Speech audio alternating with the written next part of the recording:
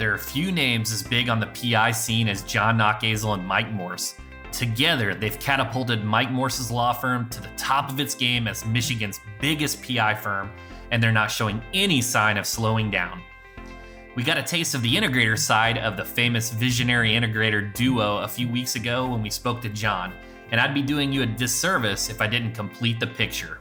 A visionary is someone who has 100 ideas a day, and that has been me my entire life. I never knew what to do with them. Most of them didn't come true because I didn't have my John Knockazel.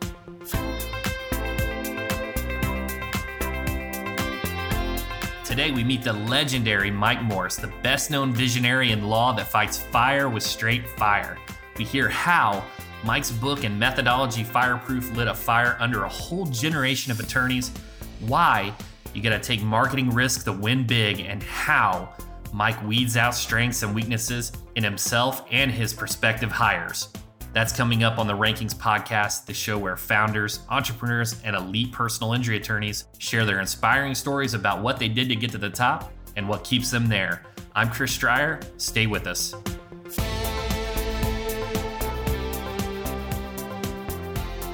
Mike Morse got his JD in law from the University of Detroit and started working at a firm before founding his own practice in 1995.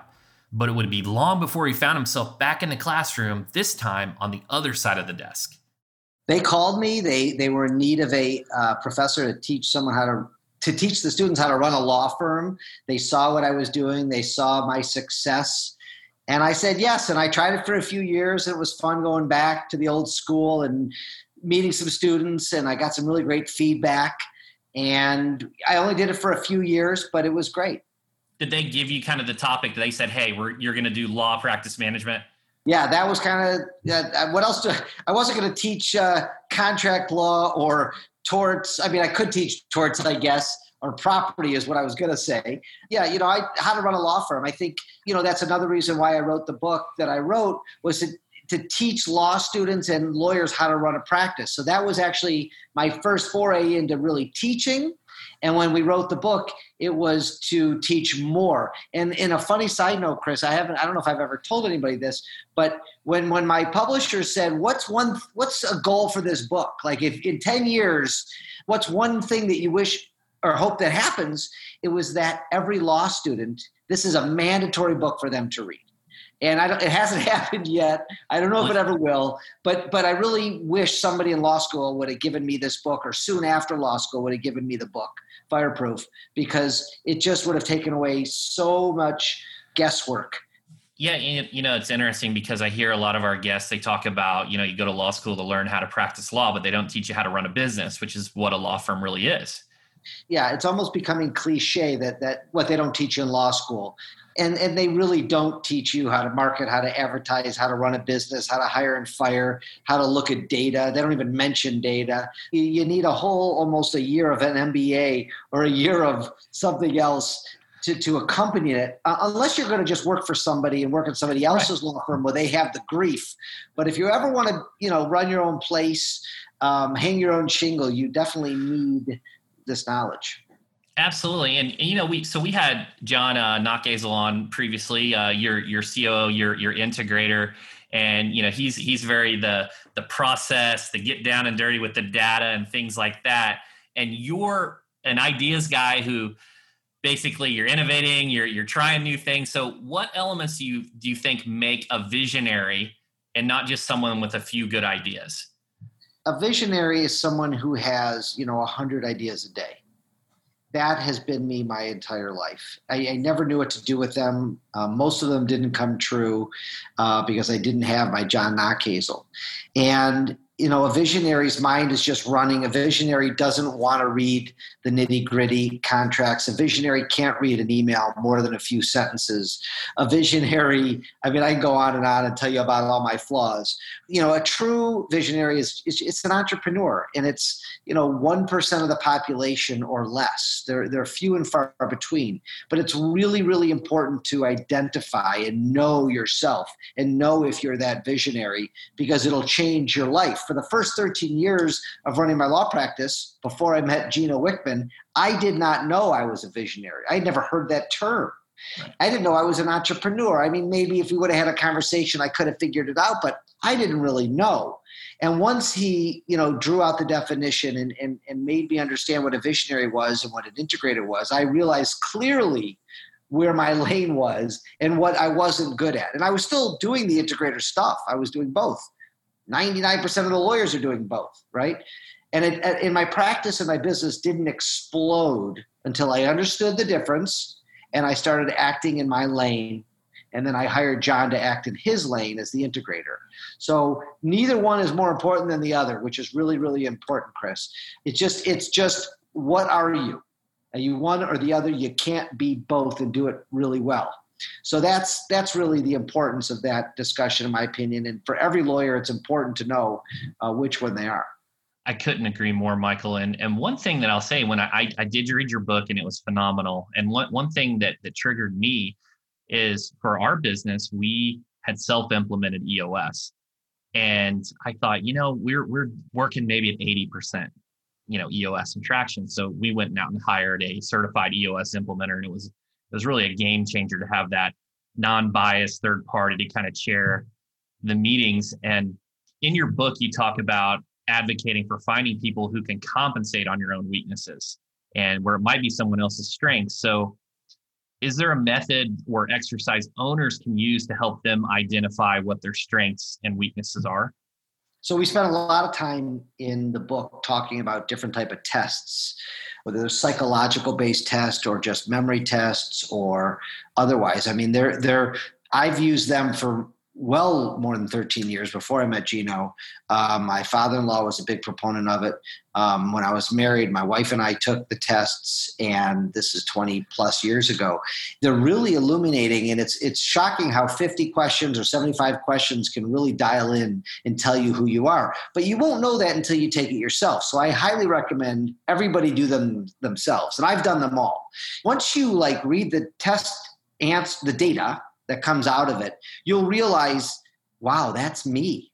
How do those innocuous questions about weird stuff, how do they get to know deep inside my heart, deep inside my brain? And it's really a fascinating thing.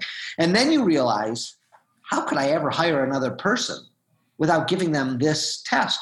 Because the questions are innocuous. I don't have a better word for that. You give people the test, and you can read about them. And you can't really, the tests are so smart that you can't scam them. You can't fake them out. If you lie, they know, because they ask it in so many different ways, and most people aren't smart enough to cheat them.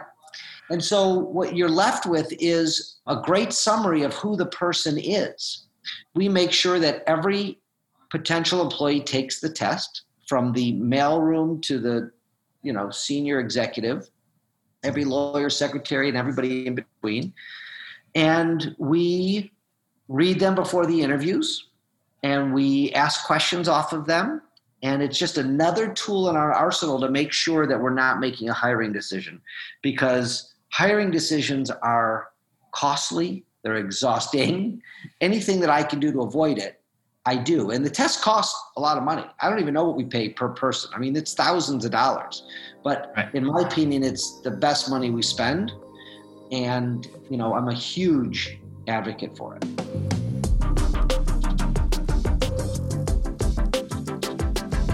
One of the biggest costs for a business is keeping your people, the cost of turnover and hiring. And so I was really curious, if a firm wants to implement this, at what phase do you recommend implementing the personality test? Is it right when you get the resume, you go through them, and then boom, you hit a personality test? Or is it after maybe a quick hitter interview, just to make sure they're that 15-minute first interview, just to make sure they meet the qualifications? Or at what point do you implement it? My first hire took a test.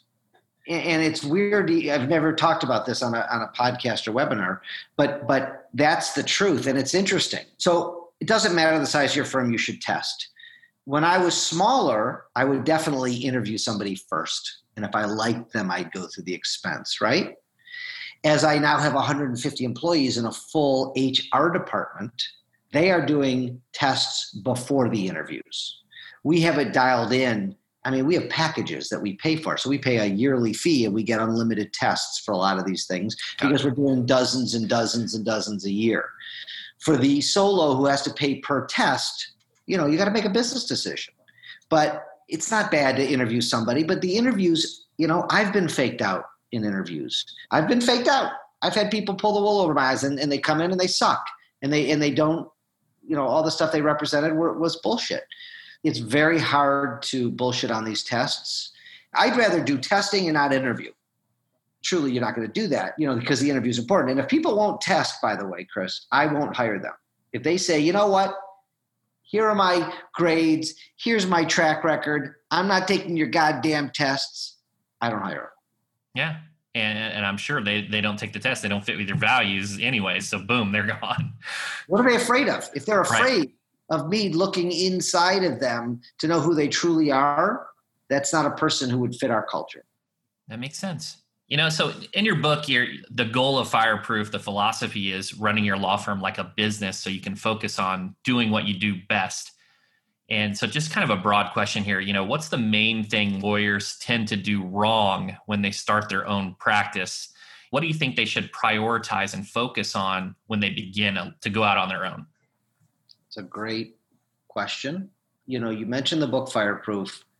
Chapter 1, know thyself, right? If you know who you are early on, if you know if you're the visionary type or the integrator type, you will be able to focus on that stuff early as opposed to 13 years later when I finally I was hitting the ceiling and I couldn't move on and grow. So it took me 13 years to understand that concept. I would have loved to have had that concept on day one. Even if I had to be the integrator and visionary for a short period of time, it wouldn't have been 13 years. Right? Does that make sense? Yeah. So I would have liked to have known earlier on, who I was. So if you're going to hang up a shingle, I would, okay, I can't afford an integrator right now, but I know I'm not going to do that for long. And my next hire is going to have the attributes and the characteristics of the things that I don't love to do and I'm not great at. I didn't do that for 13 years. And I think my trajectory would have been different had I known that. So that's the thing that hops out at me in my brain when you ask that question, know thyself. Yeah, I think it's really important. I was listening to a Bigger Pockets podcast. I'm not sure if you listened to that before. It's a real estate podcast, and they had Dan Sullivan on, and it said focus on who, not how. Like who should be doing this task. And when you know yourself, then you can maybe go out, hire a project manager if you can't afford necessarily the full integrator, the full package of process guy. Yeah, interesting. I got a couple questions that I'm going to throw at you here that are probably going to be unique too. So, since the book has been out since June, are there any additional chapters that you wish you'd added or would like to add now? Wow. Well, a couple people have suggested that I have a follow-up. One was on branding, personal branding, and that they think that I have a decent personal brand and that I manage it well and I could do a whole book. It was a podcast and we went off on a branding tangent and he liked what I had to say. He said, that's your next book. Let's go with that chapter. The other, when we wrote the book, we weren't writing the book to talk about fireproof coaching. We didn't have fireproof coaching. It wasn't a thing. It wasn't a concept. It wasn't a vision. And since the book came out in June, my phone and email has blown up, and we now have 15 fireproof law firms across the country Incredible. That we are coaching and taking them through the fireproof model. And it's probably a chapter that we would have put in had we known it was a need. It's a lot of fun. I've carved off time, as John Ocasio has carved off time, to work with law firms and help them build their Jumbotron and help them with their hiring process and, help them with everything under the sun. And it's been really rewarding to see the fast growth, to see the appreciation and all that. It's just been great.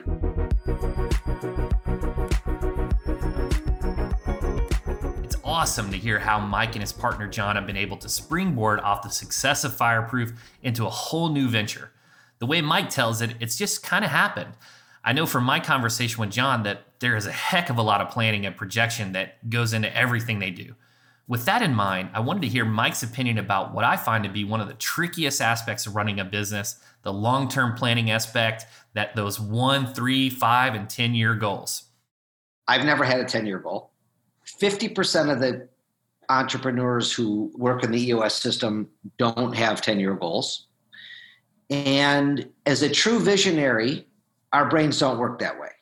When Gino first introduced it to me, I'm like, nope, I can't think 10 years out. I can barely think tomorrow.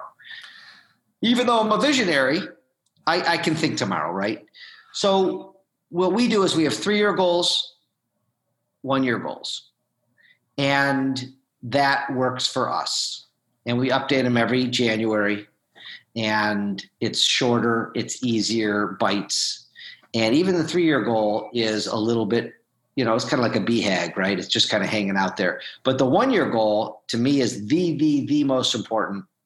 13 years in a row, we've hit it to the penny, basically, except for COVID 2020, which we're going to come off. We don't know the exact number, but we're going to be less than 10% off, which is a good thing. Shockingly, I would have guessed 50% off.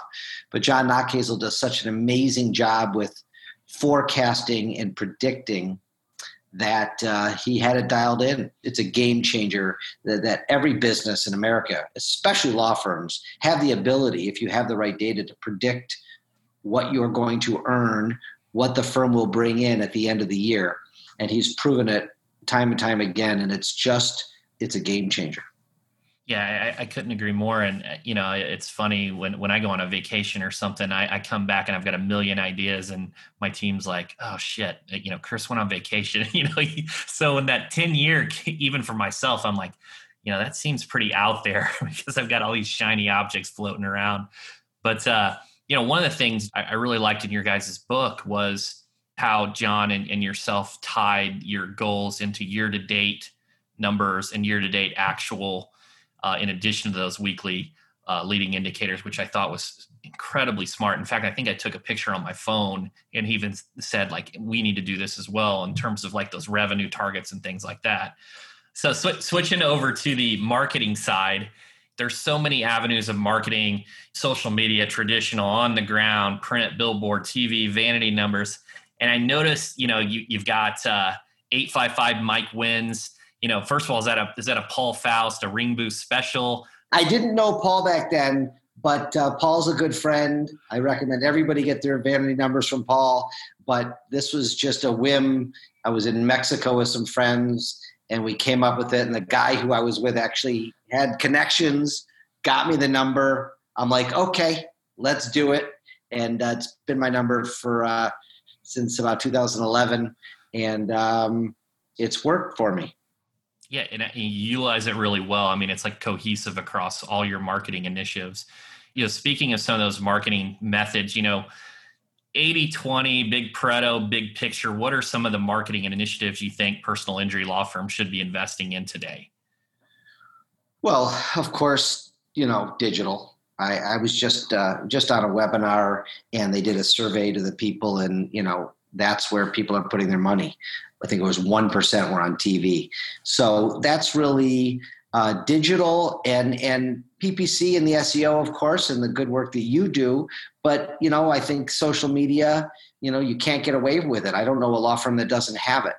I know a lot of law firms who do it badly and who don't get it and don't try to be a little bit different. I mean, so many people aren't on TV. I don't think, we could talk a lot about TV, of course, but taking the concepts that we talk about, the Cherry Garcia concept over vanilla and applying those to what you do, applying those to social media, I think is just as important.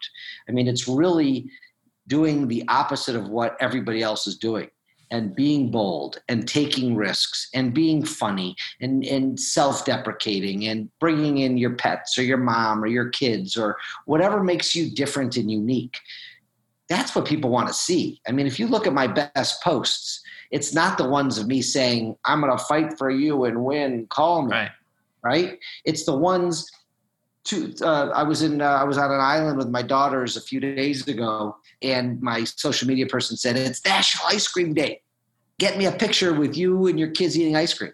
And I don't eat a ton of ice cream, but we like ice cream once in a while. And okay, so we had these little Haagen-Dazs cups, and we took a goofy picture, and my tongue's hanging out. It's like, and it's hundreds and hundreds of comments and shares and likes. And it was like, that's what people care about. That's what you and I care about when we're trolling the social media. And so many law firms don't get it, and they just put up this boring shit that's never going to do anything for them. And so it's just taking risks and being different. And that's where people should, whatever they do, that's how they should do it, is be different. So a couple things on TV, and I don't want to focus too much here, but first you mentioned being unique, and it makes me think of like Jim Adler and the Hammer, and now there's hammers in every state and city. And now they're kind of common. They don't stand out as much.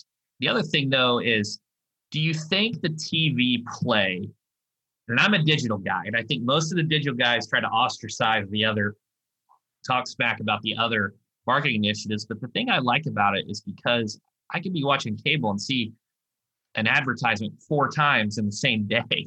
If I'm watching, do you think that just recurring, where they might see it multiple times in the same day, has an effect? Why do you think still, even though Netflix and all these other streaming services out there, TV is still effective? Good question. Well, I think it's going to become less and less effective every year. And listen, I'm not a huge TV watcher, Chris, so I'm not a great person to ask that question to, but my phones are ringing. People are watching daytime TV. I mean, the networks and the cable channels, they're not going away.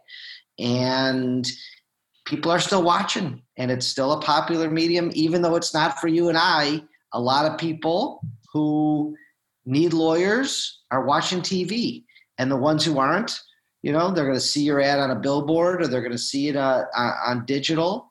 I think, and there's different audiences. I mean, you and me are seeing it on digital and billboards, but we're not seeing it on the TV. Right. The people who are sitting home all day watching TV may not be seeing it on digital or on the billboards. So you got to kind of be everywhere, which is not easy. Yeah, that omnipresent. It makes me think, like the motorcycle people that niche down into motorcycles, where they're hanging out, they're going to those festivals, they're riding motorcycles themselves, and they do really well there because they're in that community, that group. Switching over to personal here. So, in the past, you've spoken about your father was a personal injury attorney and how that played, in your career choice. And now you have 3 daughters. Do you think one of them is going to follow in your footsteps? Would you like them to? Well, 2 of them are in college. We have definitely had the law school conversation. I would love one of them to come over and take over the firm. But I'm going to leave it up to them. They're looking at social work and education, and they want to make this world a better place. They're amazing kids. And I don't know. I kind of hope so, because, I have so much fun and I have a great firm, and I'd love to be able to put it in the hands of somebody that, I trust and love. But I don't know. I don't know what the future holds for them. So stay tuned. Sounds good. And then we got a closing segment here. It's our 3 for 3. It's just, 3 questions, a quick hitter, 3 questions in 3 minutes. And I'll just start, and we've talked about this a lot, but number 1, what is your top law firm marketing tip? Be different. Cherry Garcia over vanilla. Take some risks. Don't be like the terrible competitors in your market. Do something that's going to make people smile and save your ad and share your ad. Bring your mom into the commercial. Bring your dog into the commercial. Bring your kids into the commercial. Do something different. Love it. Which entrepreneur do you admire the most? I guess I'm going to go with Elon Musk, because I own a couple Teslas and I love Tesla. I think he's a pretty cool guy, built a great company, built some great cars. He definitely embodies the Cherry Garcia and the contrarian marketer. Absolutely. And then I got a curveball here. I had to pin something to this for you. What book has had the biggest impact on your business besides anything traction related? I'm going to go with Good to Great by Jim Collins. That's a long time ago, but I remember it. It just solidified a lot of the things that I did. It taught me a lot about being a leader and about the type of people I wanted, about who I wanted to become. We were a good company. I read the book, and I think we became a great company. And I think that's a must read for anybody trying to run a law firm. Consider it added to the list. Mike is one of the most esteemed PI attorneys around, and for good reason. He has one of those personalities that seems to inspire creativity in other people, which no doubt passes on to the rest of his team. Couple that with the way he treats his firm as a business and his powerful business partnership with John Nachgazel, and it seems like there's no limit to what he can achieve.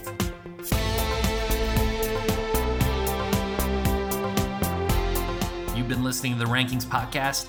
I'm Chris Stryer. A huge thanks to Mike Morris for joining us this week, and you can find more info as always in the show notes. And we want to hear from you. What are you going to do to take your marketing from plain old vanilla to Cherry Garcia? Drop us a review and let us know. Thanks for joining us. We'll see you next time.